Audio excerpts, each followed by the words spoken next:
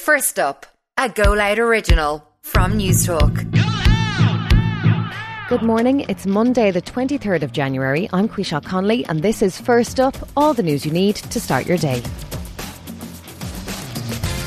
On this morning's edition, new report finds some child and adolescent mental health services are unsafe. Blood Transfusion Service issues urgent appeal for people to donate, and memorial service for Lisa Marie Presley takes place at Graceland. First up, some child and adolescent mental health services are inefficient and unsafe. A new report by the Inspector of Mental Health Services shows CAMHS teams are significantly below the recommended staffing levels.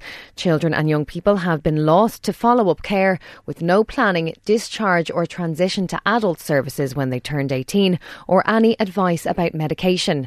Mental Health Commission Chief Executive John Farrelly describes some of the reasons for poor care. Some teams had no consultant psychiatrists and were covered by a number of different consultants, which sometimes led to confusion. In one CHO, 3 consultant psychiatrists were not on a specialist register, and it's really important that when you see a consultant that they are on the specialist register.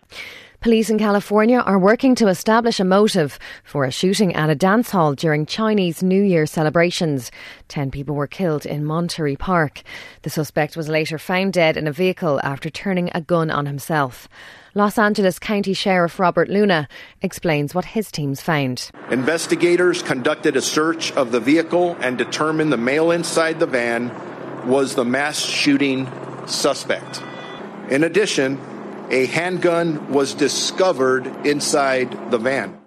The Irish Blood Transfusion Service has issued an urgent appeal for people to donate blood. It says supplies have fallen to a level that is only sufficient for 3 days. That's just under half the required level for an average week.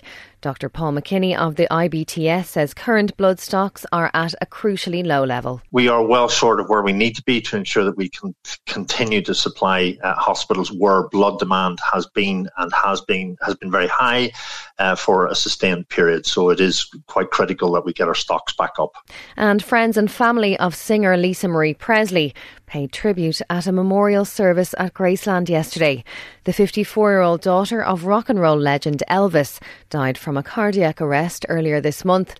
Among those there was Guns N' Roses singer Axl Rose, who said a few words before playing November Rain. As I'm sure many of you are still in shock, as I feel I'll continue to be for quite some time.